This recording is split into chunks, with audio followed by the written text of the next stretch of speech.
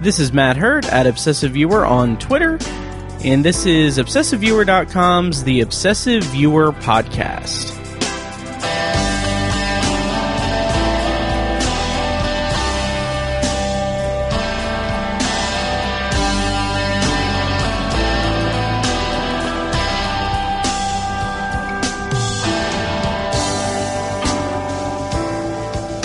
Hello and welcome to The Obsessive Viewer. We're a movie and TV podcast that covers a specific topic, be it genre, trope, movie, or show, each episode.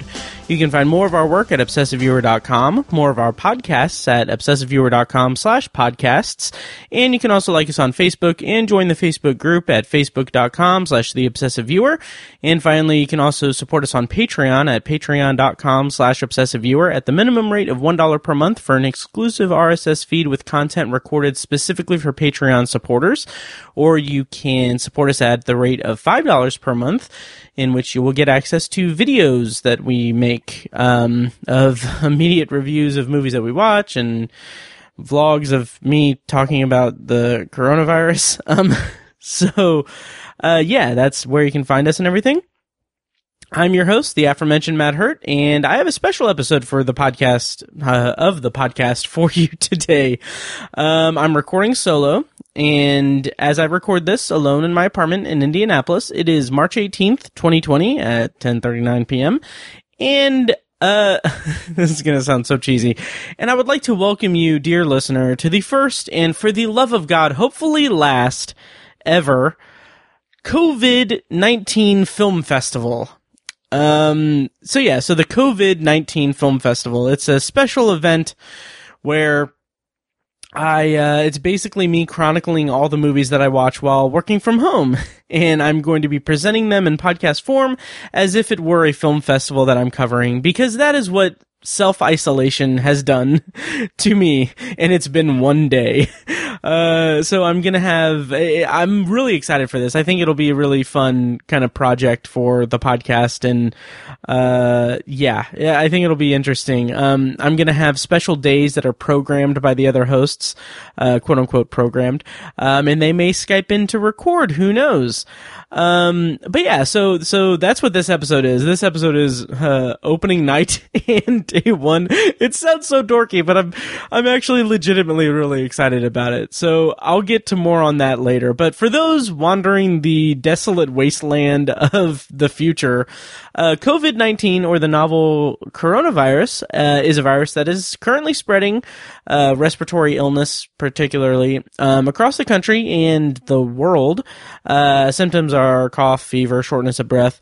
As I said, I'm recording this in Indiana, and just to give context for what's going on, and I'll do this with each one of these episodes, I think. So, as of March 17th at 11:59 p.m., the total number of positive cases of coronavirus in Indiana, the state of Indiana, is 39. That has resulted in 2 deaths, and a total number of 193 people have been tested. And just to give context of those numbers, let's see, where is it? Okay, of those numbers, one of the deaths have occurred here in the county in which I reside, and 11 of those 39 positive cases are in the county that I reside in. And these are just cases that are confirmed, that have been tested and everything. And everything is kind of going crazy. I am currently working from home, which is the impetus for this entire project that I'm doing here. Basically, my company that I work for has been has basically sent home as many people as they can to work from home during this whole thing. Unfortunately, I'm one of the ones that are able to work from home. So basically, what is happening is that I am currently working from home in my full-time job. And during that time, I am fortunate enough to be able to just have movies playing in the background as I work. Today was very productive. both in terms of movies watched and actual work and everything. So that's what the impetus is for this series of episodes that I'm doing. So, I'll get to the actual quote-unquote film festival now. By the way, I'm naming it the COVID-19 Film Festival with OV, like, capitalized in it, and the other letters in COVID-19, like, lowercase. I really hope people appreciate that. I felt like that was really clever, but it doesn't come across in an audio format. So it's kind of dumb to have it for an audio podcast, but I was still proud of it nonetheless. So in terms of the actual coronavirus and COVID-19 and everything, as I said, I'm recording this Wednesday night, March 18th, 2020. Trump signed a bill for relief for the economy or something. I think it's like a stimulus package or something, and I don't know, it's something. But in terms of entertainment, entertainment news, first of all, Idris Elba, had tested positive for it, for COVID-19. And I just want to share a Reddit comment that I saw where there was a whole chain of Reddit comments that were just golden. But one of them was, I really hope that he coughs into his Elba.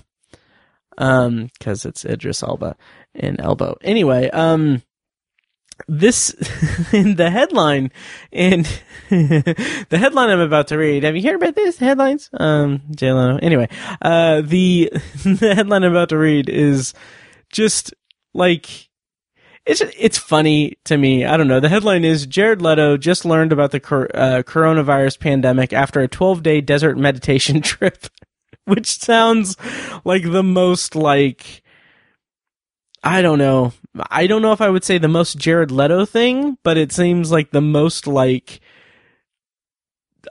celebrity thing, I guess. I don't know. But anyway, let's go on to the actual film festival. So COVID-19. Oh, speaking of film festivals, yeah, like I said, everything is shutting down. Let me talk about this because I only talked about this in the Patreon video that I did. So movie theaters have shut down entirely. AMC, Regal, I think Cinemark, they've shut down everything. So this is insanity to me because AMC has like 630 theaters, I think, across the country, and they shut down every single one of them. And they have said that they're going to shut down for 6 to 12 weeks. Like, at most, that's 3 months without movies in the movie theater, which is just crazy to me. And there are a bunch of movies that are being dropped on VOD, like The Hunt, Emma. What is the other one I was thinking of? Oh, no, Bloodshot is next week. Friday is The Hunt, Emma, and The Invisible Man are coming to VOD on Friday. But yeah, it's crazy, and movies are getting pushed back and everything. We talked about it in the previous episode, but everything has gone just crazier since then. So the anecdote that I want to share, that I shared on the Patreon video, which, by the way, if you pledge $5 on Patreon at patreon.com/obsessiveviewer, you get access to videos that we record after seeing movies and stuff. So I recorded one last night on a whim, just kind of introducing this whole vlog aspect of the coronavirus self-isolation that I'm doing because of working from home and everything. I watched it. It's entertaining. I think you guys will like it. But anyway, the anecdote that I shared on that is that in high school, I worked at a movie theater for about 3 months. And this was back in, I think, it was summer of 2004. I remember that because that's when Spider-Man 2 came out, and they put me behind the concession stand on like my first weekend where Spider-Man 2 was coming out, and I had no idea what to do. I was a nervous ball of anxious energy, and I had no clue what I was doing. Anyway, I remember like one day there being like a really bad thunderstorm. Like it was really intense, and just like it was terrible. And I remember asking one of the managers at the movie theater, like, is there any chance that we're going to like close the theater so that we can go home, and everything? Because obviously no one was there. It was like inclement weather. It was really, really intense. And he said, no, there's no way that we're going to shut down. The only day that I've ever known the movie theater to shut down entirely was 9/11. And that was for one day because no one was at the movie theater, obviously. And just like keeping that in mind and then extrapolating that to now, like, not to compare this to 9/11, obviously, but just the idea of theater chains shutting down entirely. It's insanity that, like, this is what is happening. It's just such an interesting time right now. And I've said before, and I'll say it again later in this episode, but I am very curious what kind of movies and TV and documentaries, what kind of art is going to be created out of this experience, this shared experience that we as a community of human beings are experiencing at the current time. And also what kind of art is being created during it. Like, my dumbass is making podcasts and everything, but like the big thing that's been going around the Twitter sphere is Shakespeare wrote King Lear when he was quarantined because of the plague or something like that. So it's very interesting. I'm very interested to know what kind of art is going to be made during and after this whole thing.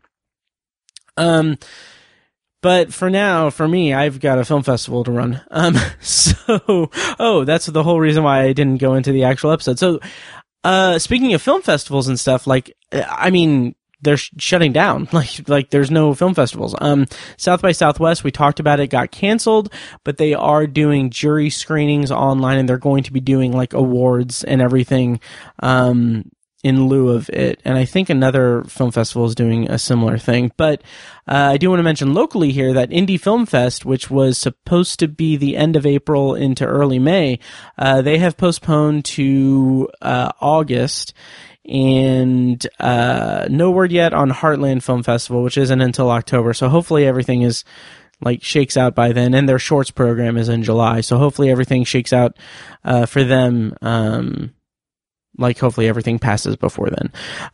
Also, just shout out to them. Check out Heartland Film Happy Hour, their podcast. It's really great. They're also doing this blog series where they are basically, like, giving suggestions for streaming content while people are self-isolated and quarantined and everything. So check that out. Heartlandfilm.org.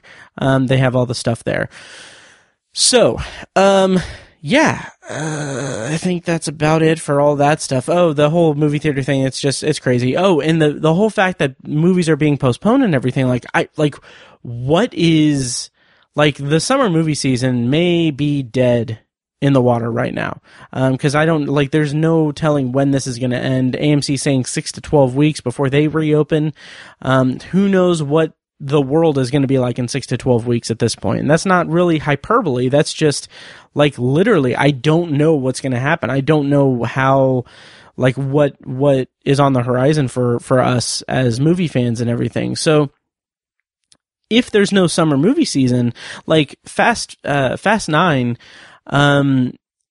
got postponed to next year, which is crazy to me. And then, Black Widow got postponed, obviously, just recently got postponed and everything. But, I mean, like, Bond was postponed to November. Like, how many movies that are scheduled to come out in 2020 are going to come out in the fall or winter, or like fall or late fall of 2020 after all this blows over? Like, it's going to be, it could potentially be just complete insanity. Or early 2021 is not going to be the doldrums of the movie theater. It's going to be, like, a new era of it until it equalizes and everything. Like, all of the prestige movies are going to come out at, like, everything's going to be kind of jostled in terms of when things get released. So it's a very interesting time. I'm very curious what's going to happen. But let's go on to the COVID-19 Film Festival, the first and, for the love of God, hopefully only COVID-19 Film Festival. So basically what is happening is that I'm working from home, and while working from home, I'm watching movies, while also working. I was very diligent in my work today and everything. So, I started I'm basically presenting this as if it is a film festival. So bear with me in this dorky, not creepy, but dorky and weird kind of presentation of it. But the opening night film of COVID-19 Film Festival, sponsored by ObsessiveViewer.com, was the 2019 horror thriller Crawl.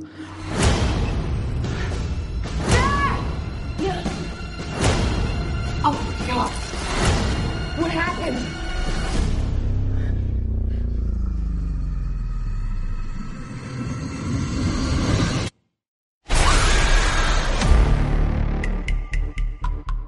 So that's the opening night film, just not for any particular reason. Like, I didn't attach any significance to it. I just saw that it basically it was available to rent on Vudu for only 99 cents. And it's also available to rent on Amazon for 99 cents.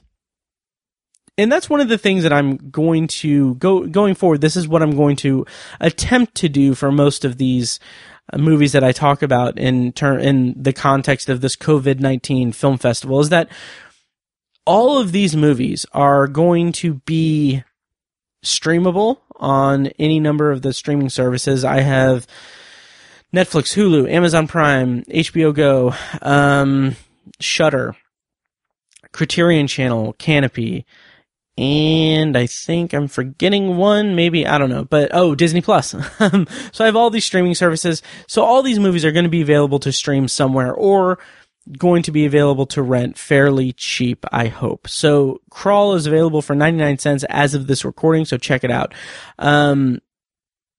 Here we go. So the plot summary, courtesy of IMDb, is a young woman, while attempting to save her father during a Category 5 hurricane, finds herself trapped in a flooding house and must fight for her life against alligators. Crawl was directed by Alexander Aja, and written by Michael Rasmussen and Sean Rasmussen. It stars Kaya Scodelario and Barry Pepper.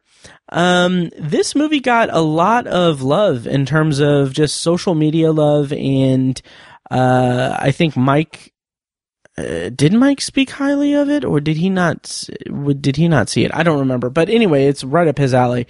So I picked it as opening night film for COVID-19 Film Festival, specifically because, for no other reason than I had rented it on Vudu for 99 cents, and if I didn't watch it last night, I was probably going to let it just, go away, and having not watched it in 30 days. So there's no significance to it being the opening night film, except for that I watched it the night before my first day of working from home during this coronavirus outbreak. So, Crawl. This was a decent movie.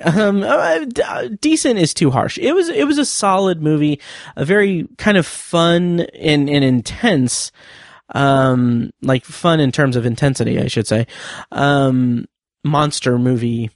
And it owes a great debt to Jaws, obviously, but it does its own thing. I mean, it is very much a contained, claustrophobic monster movie, essentially. I rated it 3 stars out of 5.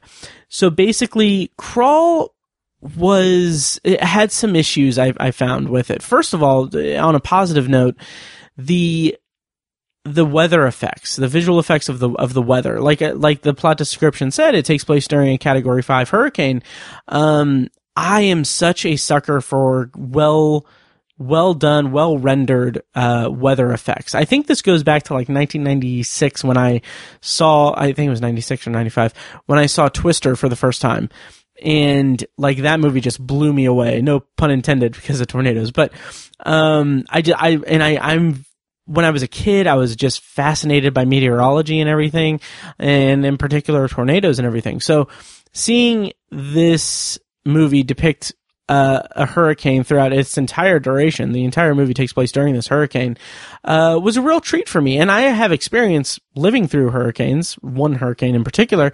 When I was a kid, I lived in Florida during Hurricane Andrew. I think it was in 94 or 93, I don't know. But anyway, lived in Florida, Hurricane Andrew, stayed up pretty much all night with my mom while she was watching the news.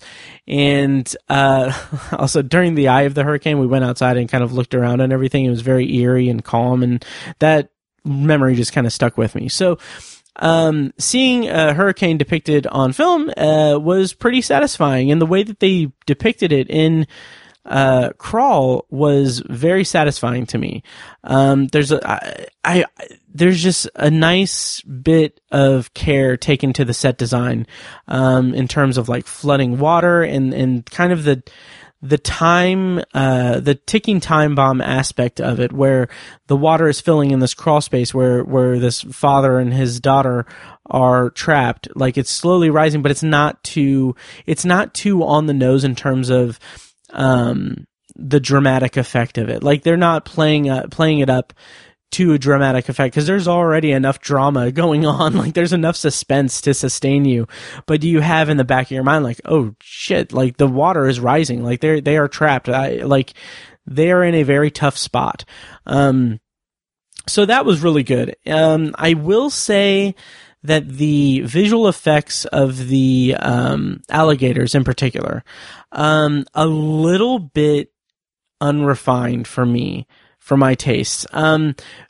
There were moments where it really felt like it was just a notch above really good, or just a notch above that really cheesy sci-fi channel type of CGI creatures and everything. And there was something to, like, the way that the alligators moved just felt slightly unnatural. Like, I think that the intention was to showcase how fast they are, which alligators are really fast.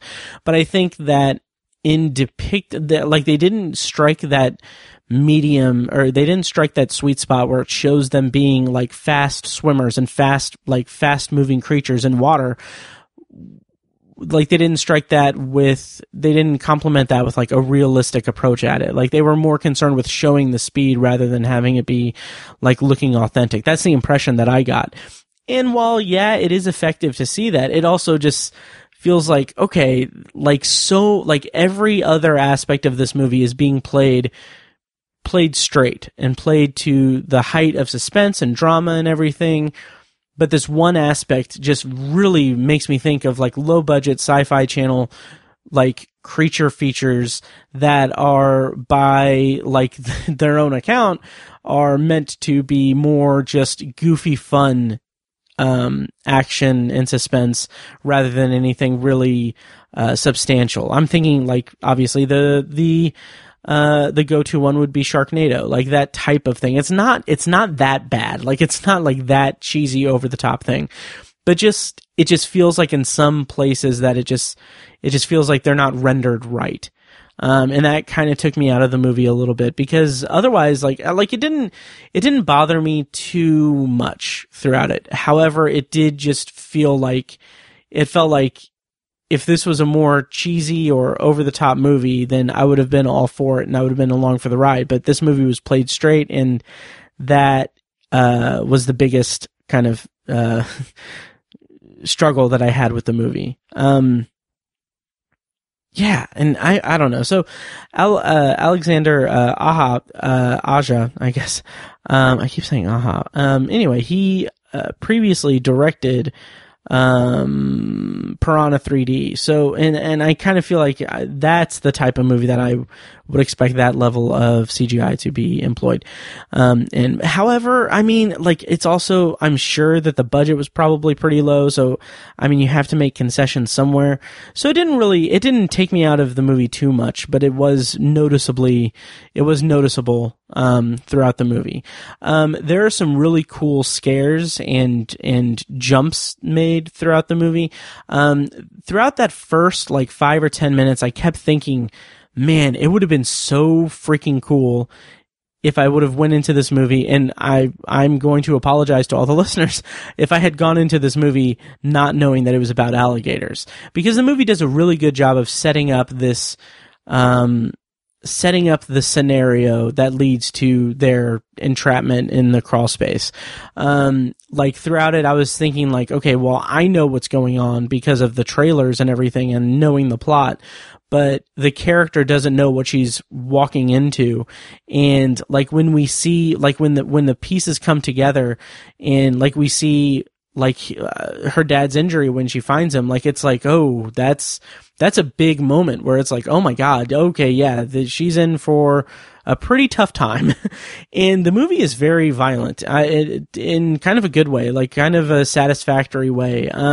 There's a lot of there's a lot of alligator eating people stuff to it, and some of it is a little contrived, like, oh, we're going to introduce these characters just for fodder for the alligators. But I do feel like that element of it was a little bit apropos because it did feel kind of organic.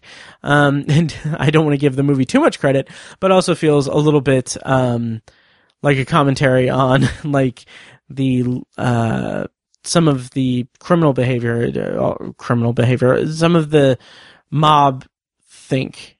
Trying to be diplomatic about it, the looting and everything that happened like during Katrina and everything. I'll say that. So, anyway, the movie, it's only an hour and 27 minutes long. Like I said, it's 99 cents to rent pretty much, hopefully, I think across the board. I got it on Vudu. Satisfactory movie, very, good use of tension, very good visual effects for the weather effects and everything.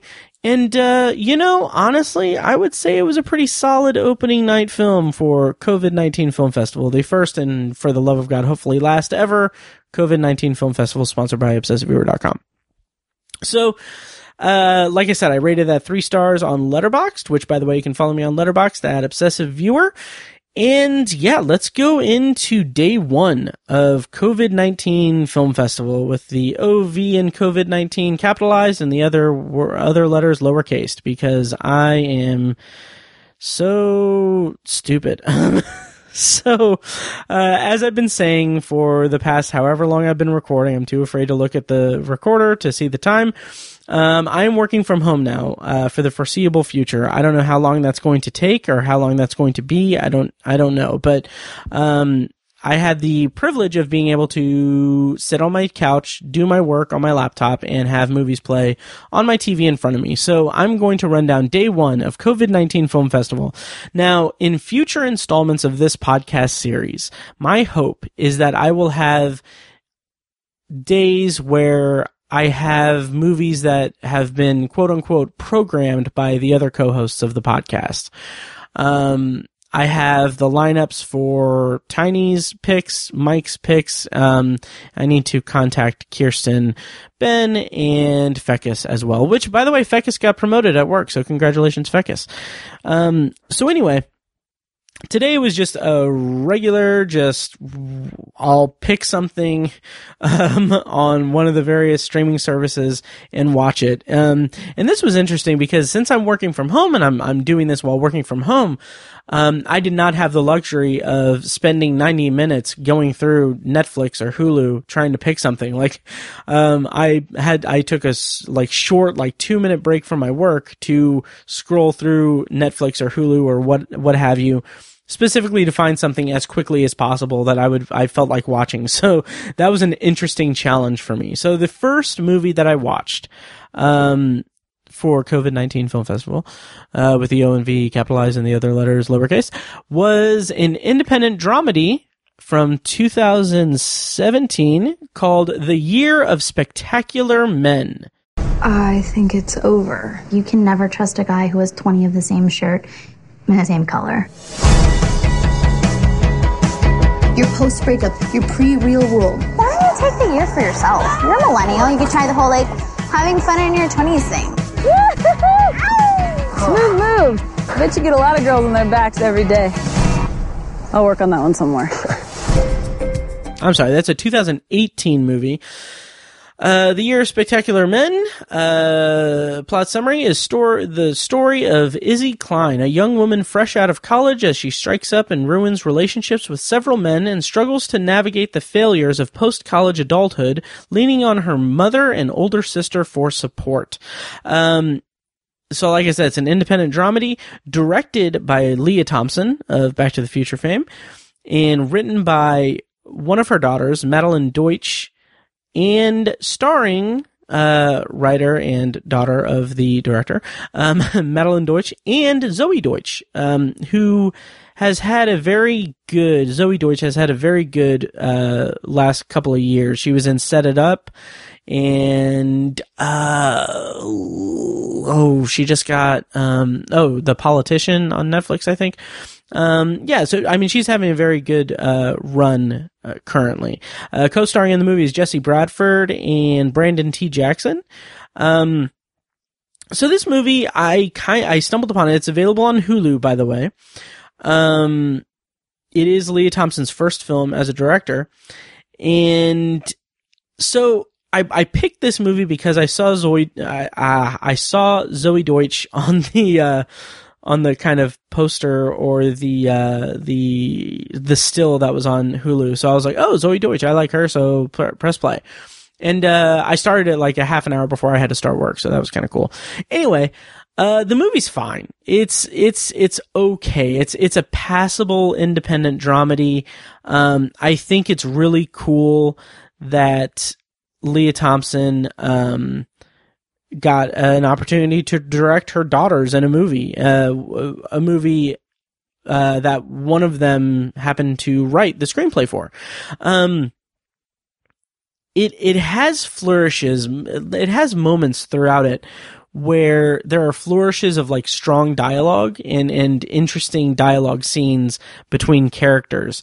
But I don't want to, I want to stop just short of saying that those sequences are few and far between, because they do happen like almost regularly throughout the movie. But the other times where it just feels just a little bit forced and a little bit just like something isn't clicking. I don't think it's Madeline Deutsch's performance, because she's also the star of the film as Izzy, and I feel like there's maybe a slight disconnect between her and her character, and I feel weird saying that because it's a character that she wrote, and I don't know, it just, something didn't click with me there. As the movie progresses, because like the movie does take, as the title implies, the year of spectacular men, it takes place over the course of a year, and there's a lot of change up throughout the movie. There's a lot of like changes to Izzy's life as the movie goes on. Like she gets into relationships or one night stands, and she has backslides with an ex and stuff. Like, and it's all very, it feels kind of true to life to an extent, except for the setups of them. So like the actual like relationship stuff, like she enters into a relationship with a man played by Brandon T. Jackson, and like that, the way that relationship plays out and everything is interesting and compelling and everything. But it's the setup of it that just feels just a little bit weird. Like they just bump into each other, and it's very like corny romantic comedy thing, which usually works for me, but just did not do it for me here. It was like, okay, now she met her next guy. Not to slut shame or anything. I'm not doing that at all. I'm just saying like, okay, we're done with this character, so now she's just going to literally stumble upon this next character. And like that's kind of part and parcel throughout her whole arc. There is another element of the movie that felt a little peculiar and not for the reason why it's going to sound. So, the movie really, pays extraordinarily heavy homage to the work of like Woody Allen. In particular, like kind of like Annie Hall. Like there's like interstitial, and also it's not exclusive to Woody Allen, because it's also paying homage to, oh my God, When Harry Met Sally, and the movies that that have ripped it off for that. The reason I'm saying this and making this comparison is because throughout the movie there are weird, like documentary-esque talking heads with all of the men. It's kind of disconnected from the rest of the movie. It's kind of weird. It does have very much that Woody Allen, like Annie Hall, like vibe. And also like the couples interviews and everything in When Harry Met Sally. I'm like 99% sure that that's in When Harry Met Sally, because I know that it was also aped for, was it in Love Actually, I think? Yeah, I think so. And also, He's Just Not That Into You. It's a common plot device for romantic dramas and romantic comedies. So the way it's utilized here, I kind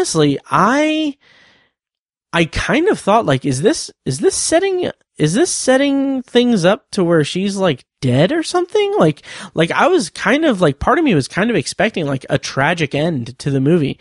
It doesn't get to that point. But it does feel just kind of weird and out of balance with the rest of the movie. So that was kind of strange.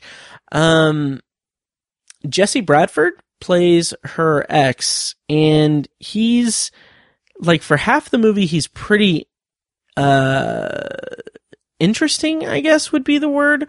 Their relationship dynamic and the fallout of their breakup and everything is interesting and everything. But then, like, there's a turn late in the movie where it's like he does a 180, and like there's a constant like an undercurrent of like, you're the crazy one in this breakup, or no, you're the crazy one in this breakup, and that just feels a little bit, I don't want to say tacky, but it feels just kind of, it feels like unnecessary. It feels like it's unnecessarily vicious, or it's dramatic for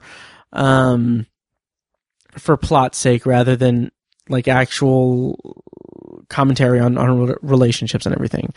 I do want to highlight an actor, Avon. I'm going to butcher this, Hogia. He plays Sebastian, who is Zoe Deutsch's boyfriend. Zoe Deutsch plays Sabrina. In the movie, Sabrina is Izzy's older sister, and she is a successful actress. And her boyfriend Sebastian is a successful actor. So Izzy stays with them for an extended period of time. And what I really liked about the Sebastian character was that he is it's really like, he's really warm and supportive throughout the movie, and it's a very interesting performance on his part, because it just feels like he goes the extra effort, the character goes the extra effort to be caring and everything. And it was just an interesting kind of sense of security throughout it. There is a turn in the movie, I won't spoil it or anything, that there is a turn in the plot, I would say that plays into like the entire family dynamic. And Leah Thompson plays their mother, by the way. And I wish that was more focused, and that was more the focal point of the movie. Like, I was very much more compelled by the dramatic turns of Leah Thompson's characters and Zoe Deutsch's character.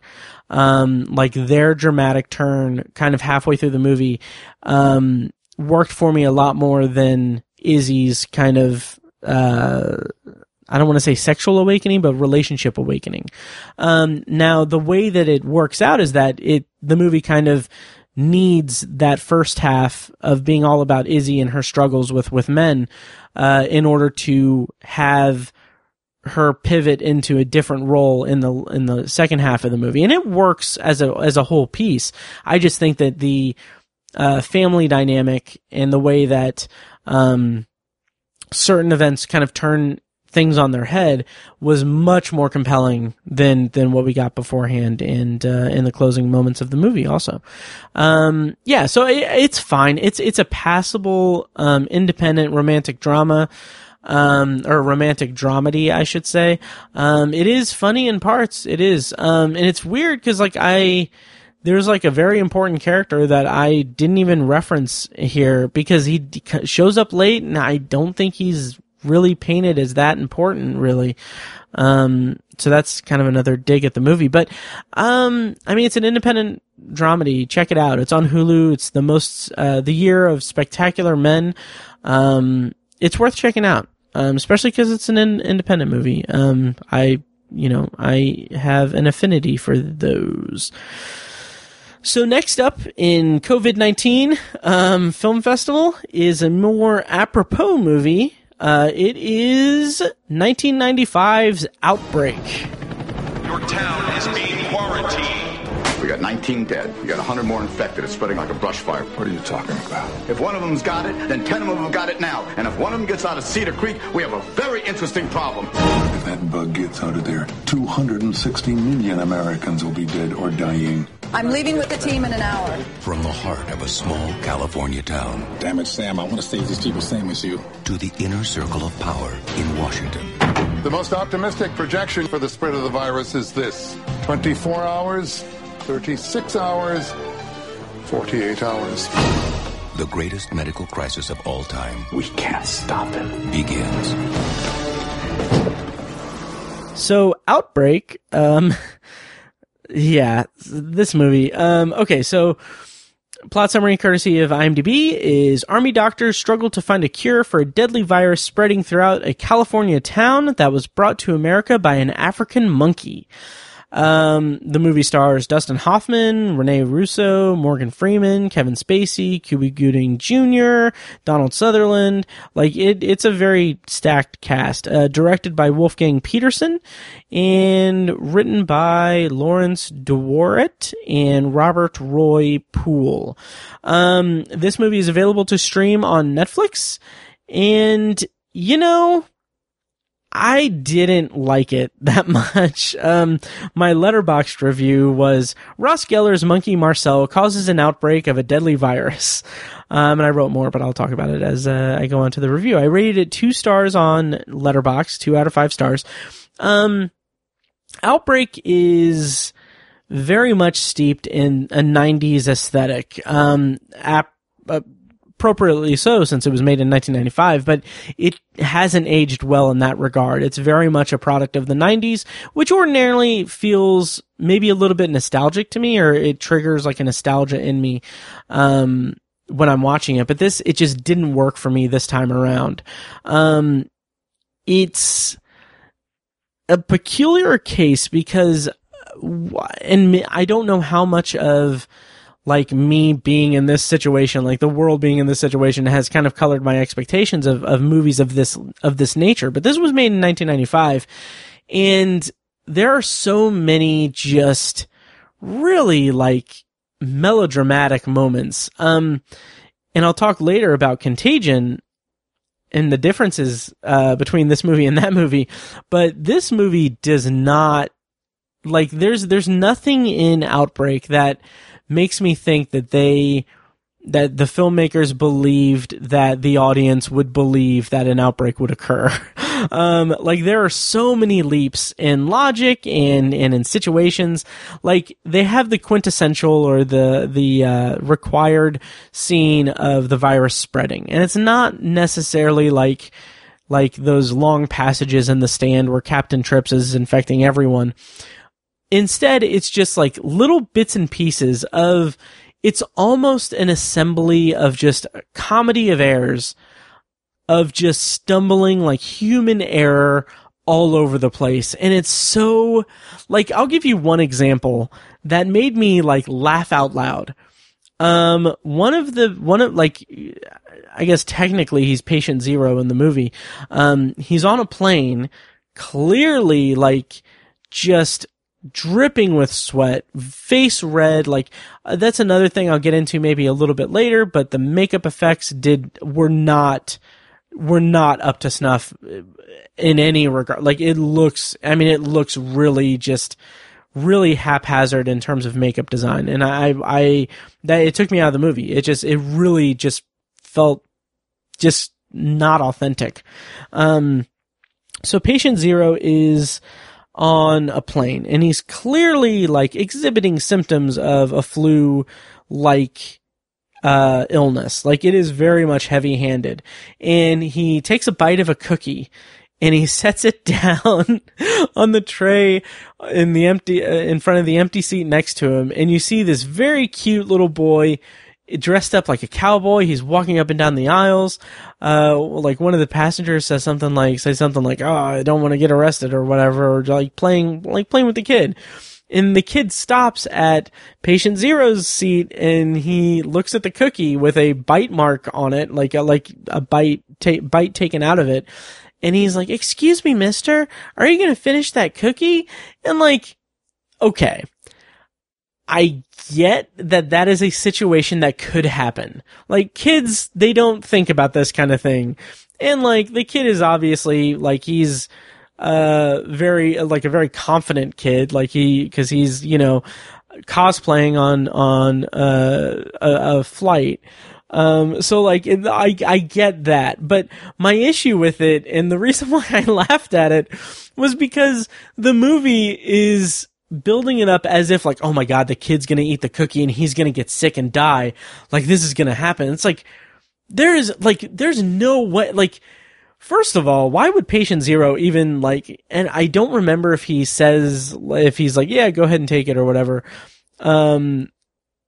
I don't know if he does or not, but I think if he does, my brain has blocked it out, because that is the most asinine thing like a person could possibly do. Like, if you think you have the flu or some kind of illness, like, don't give some strange kid a cookie that you just contaminated. That's even like, that's more common sense than common sense, if that makes sense. Just really asinine. And then there are like there's a montage of scenes where it's like a guy working in a lab, is distracted by a basketball game on the radio and accidentally like cuts his finger. And it's like the most like, oh no, I'm gonna cut my finger on accident kind of thing. It's very goofy. So the way the virus spreads, it wasn't satisfactory to me. It wasn't depicted in a satisfactory manner. The other thing that I really didn't like about the movie is that so much of the drama, like, you get like dramatic moments sprinkled throughout it. So much of those dramatic moments, the tension of those moments, it's like they are so much dependent on the score. And James Newton Howard did the score for the movie, and it's like, I like his work and everything, but I mean, it's a generic score. There's a moment where a character is potentially exposed to the virus, and like, the idea of a character being exposed to this virus that has a 100% mortality rate, at this moment in time in the movie, like, that is enough, like, danger, and that is enough suspense to really like get your blood pumping and everything.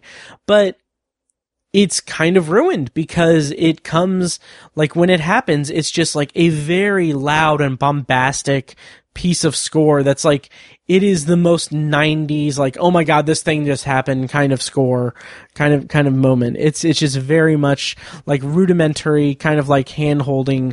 It's like they don't think the audience is smart enough to realize that this person's suit getting ruptured in a lab is going to cause death potentially. So they need the score to really heighten it. And it's really goofy and doesn't work for me. Finally, kind of, I'm not going to spoil it, but kind of toward the end of the movie, it turns into a race against the clock, which is fair. I mean, it's the type of movie that kind of needs that kind of energy, I guess. But it's also kind of just hamstrung by this like whole like, oh, we need to go against the rules of the military brass to get this so that we can save everyone. It just it's kind of contrived and just didn't really work for me. So, yeah, I don't know. Your mileage may vary. It is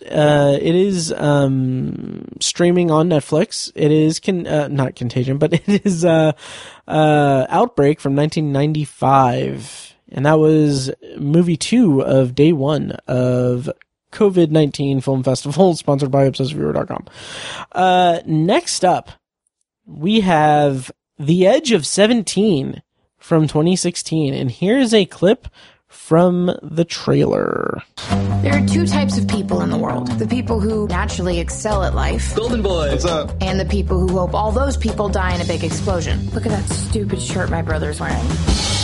When I was 13, it was clear which side of the equation I was on. Are you even up there? But that's That's what best friends are for. Nick is like right there.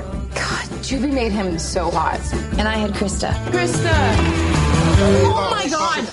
My brother? Seriously? I can't help So, plot summary, courtesy of IMDb, is high school life gets even more unbearable for Nadine when her best friend Krista starts dating her older brother. The Edge of 17 stars Haley Steinfeld as Nadine, Haley Lou Richardson as Krista, and Blake Jenner as Darian. Kira Sedgwick, Woody Harrelson round out the cast. Written and directed, the movie is written and directed by Kelly Freeman Craig. So, The Edge of 17 has been on my radar for quite a while now. I remember Tiny speaking highly of it. I remember longtime listener Yasmin speaking very highly of it too. And I finally got to it. It only took a global pandemic for me to actually watch this movie. It is currently available to stream on Netflix. So, I'll go right out of the gate. I rated this 4 out of 5 stars. I loved The Edge of 17. I am such a sucker for a teen coming of age comedy, drama. It just hit all those marks for me. So, first of all, Haley Steinfeld's performance is out of this world. She is so good in this movie. And the power of that performance is that this character, Nadine, is such a melodramatic teenager who, throughout the movie, makes the wrong decisions and is oftentimes in the wrong in her melodramatic tendencies.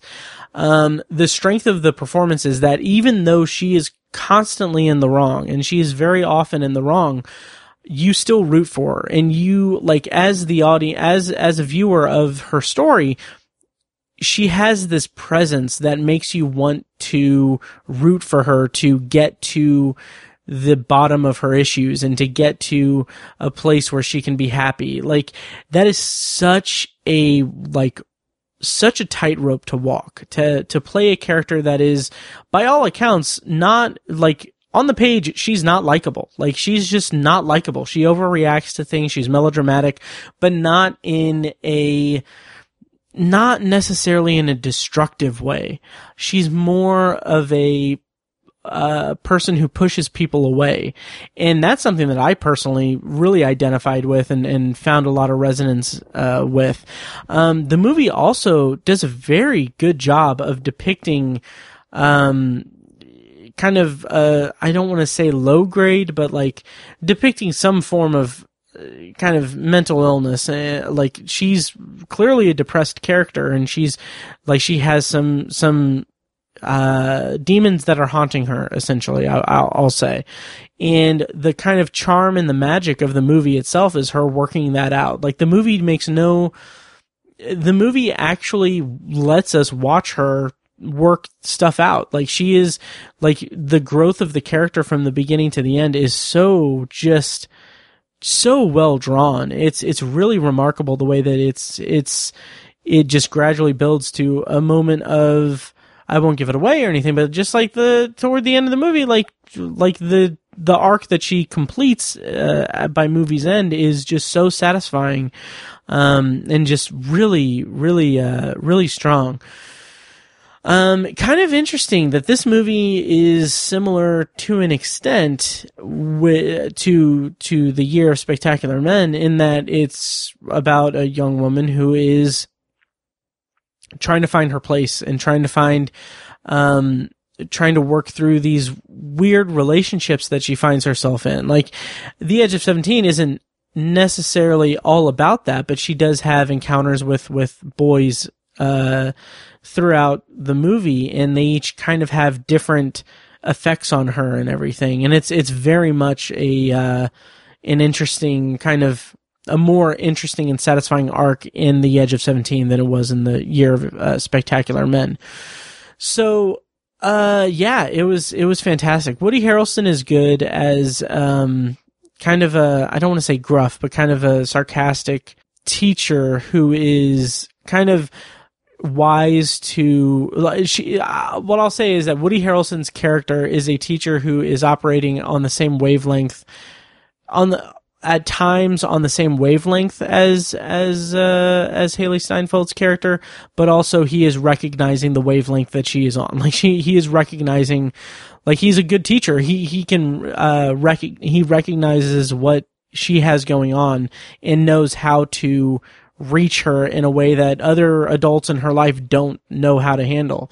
Keira Sedgwick plays her mother, and I think what I'll say is that seeing this movie after having seen Lady Bird like a year or two ago, kind of makes it a little harder to judge the mother-daughter dynamic in The Edge of 17, specifically because Lady Bird handled it so just spectacularly well. So I feel like there's a little bit of a burden to like any movie that depicts a strong mother-daughter scenario or dramatic story. But I won't compare the two. What I'll say is that The Edge of 17's mother-daughter dynamic is satisfying and does reach a satisfying conclusion by the end of the movie. The way that the stories wrap up is very emotionally satisfying, especially because a lot of it is emotionally cathartic for several characters. It may seem a little neat and to tie it up and everything, but it is satisfactory in my opinion. Something that I did think was a little bit weird, and again, I'm invoking other movies, but it kind of like in a post Booksmart world, watching this movie now after Booksmart makes it feel like the central the rift between Haley Steinfeld's character and Haley Lou Richardson's character, I feel like that should have been maybe explored a little bit more. But it is explored pretty thoroughly through Haley Steinfeld's relationship with her brother in the movie. Like they resolve the tension there a lot.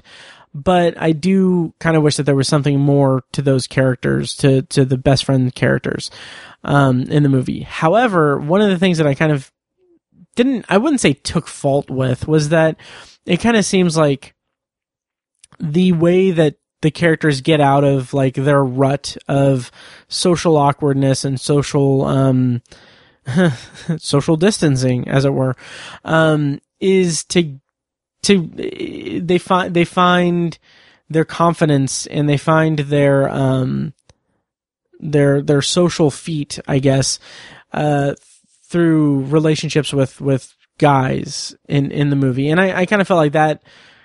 I wouldn't say it cheapens their journeys or their growth as characters. It just feels like they could have made a message, like they could have had a stronger message for the characters rather than tying everyone down in relationships.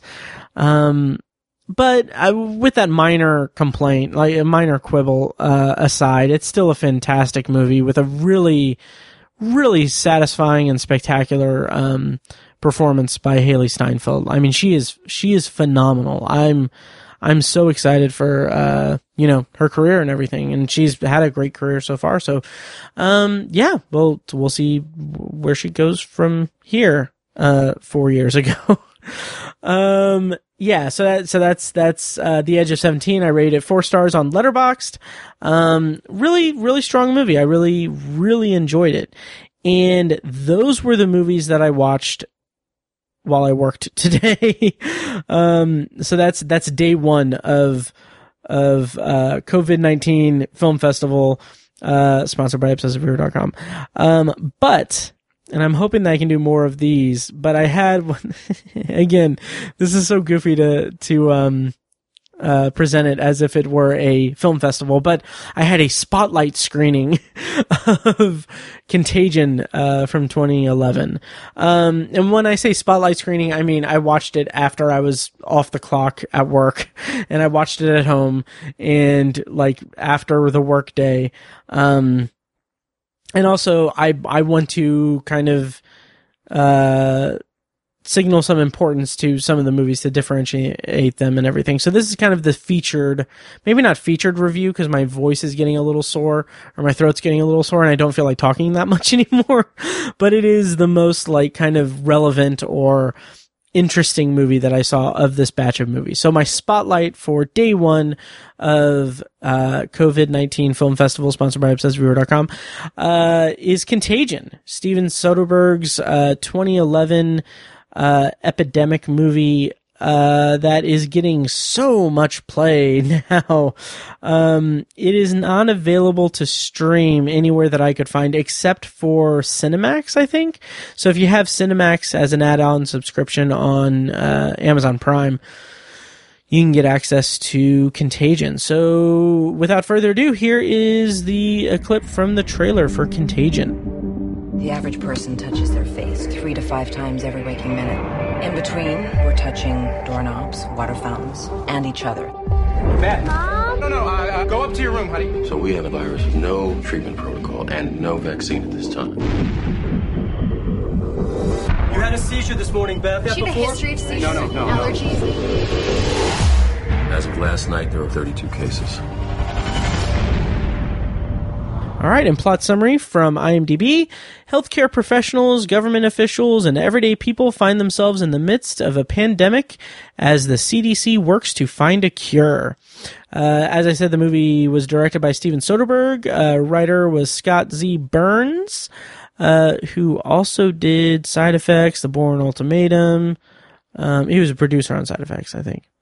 So yeah, and yes, so the movie stars everyone, Matt Damon, Kate Winslet, Jude Law, Gwyneth Paltrow, a bunch of, Lawrence Fishburne, John Hawkes, a bunch of noticeable people. So this was a movie that I watched first in 2011, 2012. And oddly enough, I watched it like March 13th, 2012. So very close to the date, on that. So I watched it 8 years ago.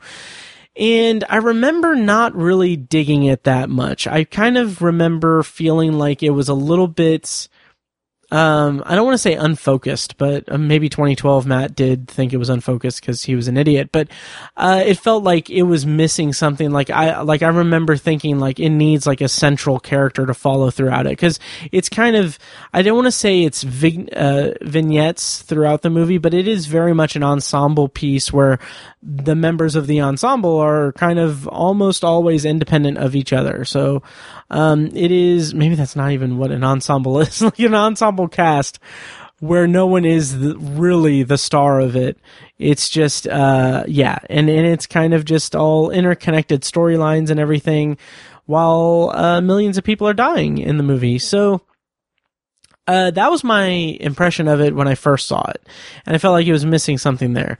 This time around, and again, the caveat that it might be because of the world that we're in today with the coronavirus and everything.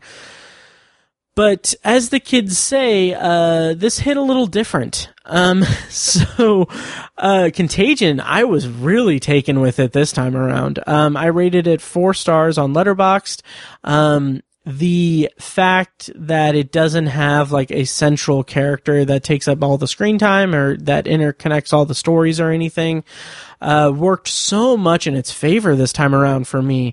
Basically, what I felt was that this movie was just, its sole purpose is to chronicle what the world would be like in this event. And having lived in a very small, or currently living in a very small type of event like this, or small version of this type of event, it is right on the money. Like, it is so eerie just how authentic it feels to our situation today. It's just, it's so impressive. Yeah, it's really strong. As a movie, it's well done. Steven Soderbergh, I'm a little hit or miss with his movies and everything, especially since he started doing shooting on iPhones and stuff, which works sometimes. Like, I liked Unsane quite a bit. But I have some issues with, I don't even know if I'd say issues. I really, I don't think I really ever seek out his movies. But Contagion, by the way, like I said, it's not available to rent. It's available on Cinemax, oh my God, this is like, it's almost midnight. I need to stop this recording. No, it is available to stream on Cinemax if you have the add-on subscription to Amazon Prime or Cinemax, whatever. I rented it on Google Play. So yeah, I don't know how much I paid. Like, I think it's like $4 to rent, but, and this may be true for a lot of people, but if you go onto Google Play, what happened to me was it popped up and said like, oh, you have like, for a limited time, rent anything, on Google Play for $1, like $1.49. So check Google Play, if you want a cheap rental. So, like I said, the movie's really well done. In 2012, like I said, I took issue with the lack of a central character to follow along throughout the plot of the film. But man, the way that, like, revisiting it now, like, there is such a fly on the wall, like a fly on the wall aspect to it. Like, you are just a passive observer to all the, I don't even want to say chaos, like to everything that's going on in the movie. And it's not so much like it is chaotic, because it is very methodical. It is very procedure driven. And there are chaotic moments, of course, but it takes a back seat. It's not used much, the opposite of Outbreak in 1995. This movie does not play up the drama of anything. Even Jude Law's character, Jude Law plays a blogger who is like kind of pushing against the CDC's work and the WHO and everything. Like he's like, it's I think his website in the movie is Truth Serum Now. He is like a conspiracy theorist and everything. And I mean, living in, I don't know how prevalent Alex Jones was in 2011, for the love of God, fuck that guy. But he is like a very, very, very toned down Alex Jones. And it like, he is a destructive force for the world, really. But the movie doesn't present him like that. It doesn't present him as that, because that adds to the kind of fly on the wall thing, the fly on the wall aspect of it. He's just doing what he does, and the public's reaction to it is what the public's reaction to it would be or could be. And it's not played to like a malevolent intent or like just a cruel thing. It's just played very straight. Like, he has his motivations and everything. He does his thing, and we're there to infer or imply or to interpret it any way we want to. I will say that there is, technically Lawrence Fishburne is kind of the lead of the movie. He's the character where several characters kind of intersect with him, but, and he does a great job. I just recently rewatched The Matrix, so that was a nice treat to see him again. Man, he's great. He's awesome. Yeah, I'm struggling because I don't know what thing to grasp in the movie. The authenticity of it. I'll start there, or I'll continue there. I'm running on fumes, so I'm going to have to end this episode quickly because I actually do have to go into the home office tomorrow. Anyway, the movie, the way it depicts the methodology and everything is really compelling. Like, it is compelling. It is the antithesis of Outbreak from 1995. I'll say that much gladly. Yeah, there are a couple of jumps here and there that I felt like, just like I said, the authenticity and the authentic nature of this movie. I could watch like another hour of this movie, like just going into even more detail about like what's going on and like what steps are taken to try to contain it or prevent it or understand it. I really appreciate the procedure and the methodology of it, I should say. Just really, really strong. So yeah, so that's Contagion. Good performances all around. There's a subplot with Matt Damon and his daughter, that his daughter has like a boyfriend that he's keeping her away from, which is fine. Like, it works well, but it also just kind of, I don't know, it doesn't really, that subplot felt a little bit like it was trying to hit a certain demographic or hit a certain quadrant for the audience. Let's see, I had one other point that I was going to make, but I can't remember. Yeah, so that's my spotlight screening of Contagion. It's available to rent on devices everywhere, all the platforms and everything. I think it's $4 to rent. Like I said, I went on Google Play and I got that credit, so it was like $1.49 to rent it, so check that. Yeah, so I think I am out of steam here. Like, this was a fun first episode here. Support us on Patreon if you can. Patreon.com/obsessiveviewer. Like I said, $1 gets you access to an RSS feed. $5 gets you access to that RSS feed and access to video reactions and everything. I posted a lengthy, like 18-minute video of me just rambling about working from home, and I eventually got to talking about Crawl as well. So check that out and everything. I'm going to do more of those as this self-isolation takes hold. So that was day one of the COVID-19 Film Festival hosted by ObsessiveViewer.com. First and, for the love of God, hopefully last ever COVID-19 Film Festival.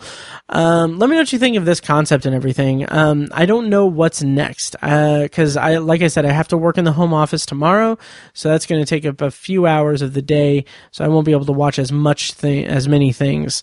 But what I think I might do is do the next installment of these episodes after, like, this weekend, because I'll do weekdays and then like have the next episode of this installment be episodes 2 or days 2 and 3 of the COVID-19 Film Festival, which both of those days should be programmed by Tiny and by Mike, each day individually. So we'll see. Oh crap, I had another thought and I completely lost it. I knew what it was. It was really important. Oh, in addition to all that, I think what I might try to do is post some commentary tracks on the RSS feed for Patreon. So be on the lookout for that. Like I said, patreon.com/obsessiveviewer. Just pledge $1 per month. It'll charge you immediately for the $1. And then you get access to everything just right out of the gate. So, patreon.com/obsessiveviewer and everything. Fortunately, I have a job. I'm still employed and everything during this, so it's not like I'm hurting for money, but it's always nice to get support if you guys can spare it. So that'll do it for this very unique episode of the Obsessive Viewer podcast. And I hope you guys enjoyed me rambling and everything. Stay tuned for the pre-recorded outro and also a clip from probably my vlog from last night in setting up all my working from home stuff. So enjoy that, and we'll see you next time with days 2 and 3 of the first ever and hopefully last ever COVID-19 Film Festival presented by ObsessiveViewer.com. Thank you guys so much for listening, and we'll see you next time.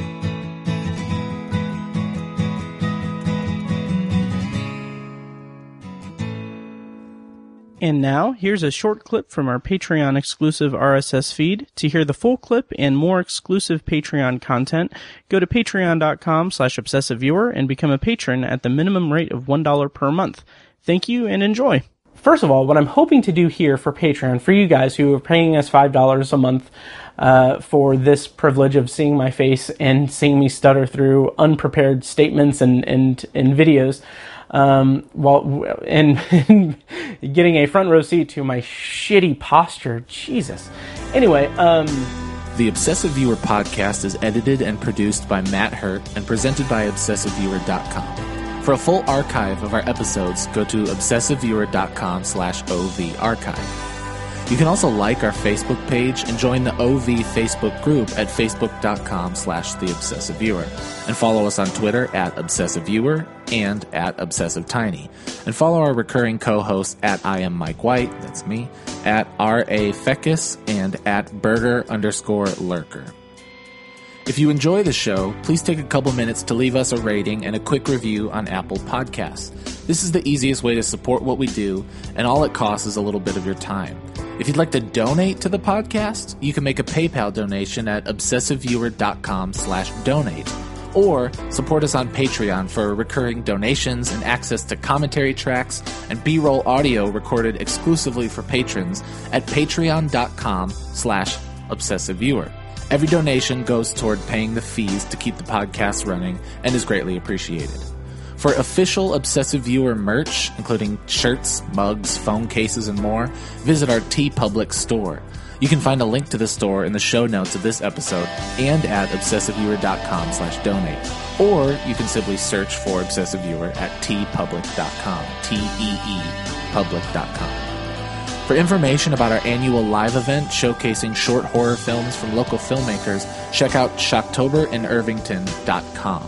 And for an archive of all our events, as well as news about potential future events, head over to obsessiveviewer.com/live. For more podcast content, you can find Anthology, Matt's solo podcast covering The Twilight Zone and other classic and contemporary science fiction anthology TV shows at anthologypod.com and on Twitter at OVAnthologyPod. You can also find Tower Junkies, a podcast where Matt and Tiny share their love of all things Stephen King and his magnum opus, the Dark Tower series, at towerjunkiespod.com and at towerjunkiespod on Twitter. And finally, check out The Secular Perspective, Tiny's side project podcast, which tackles current events and life's big questions from the perspective of secular hosts Chad and Amanda at thesecularperspective.com. The theme music for The Obsessive Viewer comes courtesy of the band Loudlike from their EP Mistakes We Must Make. Additional bumper music is provided courtesy of As Good As It Gets, which can be found at facebook.com/asgoodasitgetsband. Thank you so much for listening, and we'll see you next time. Kitty!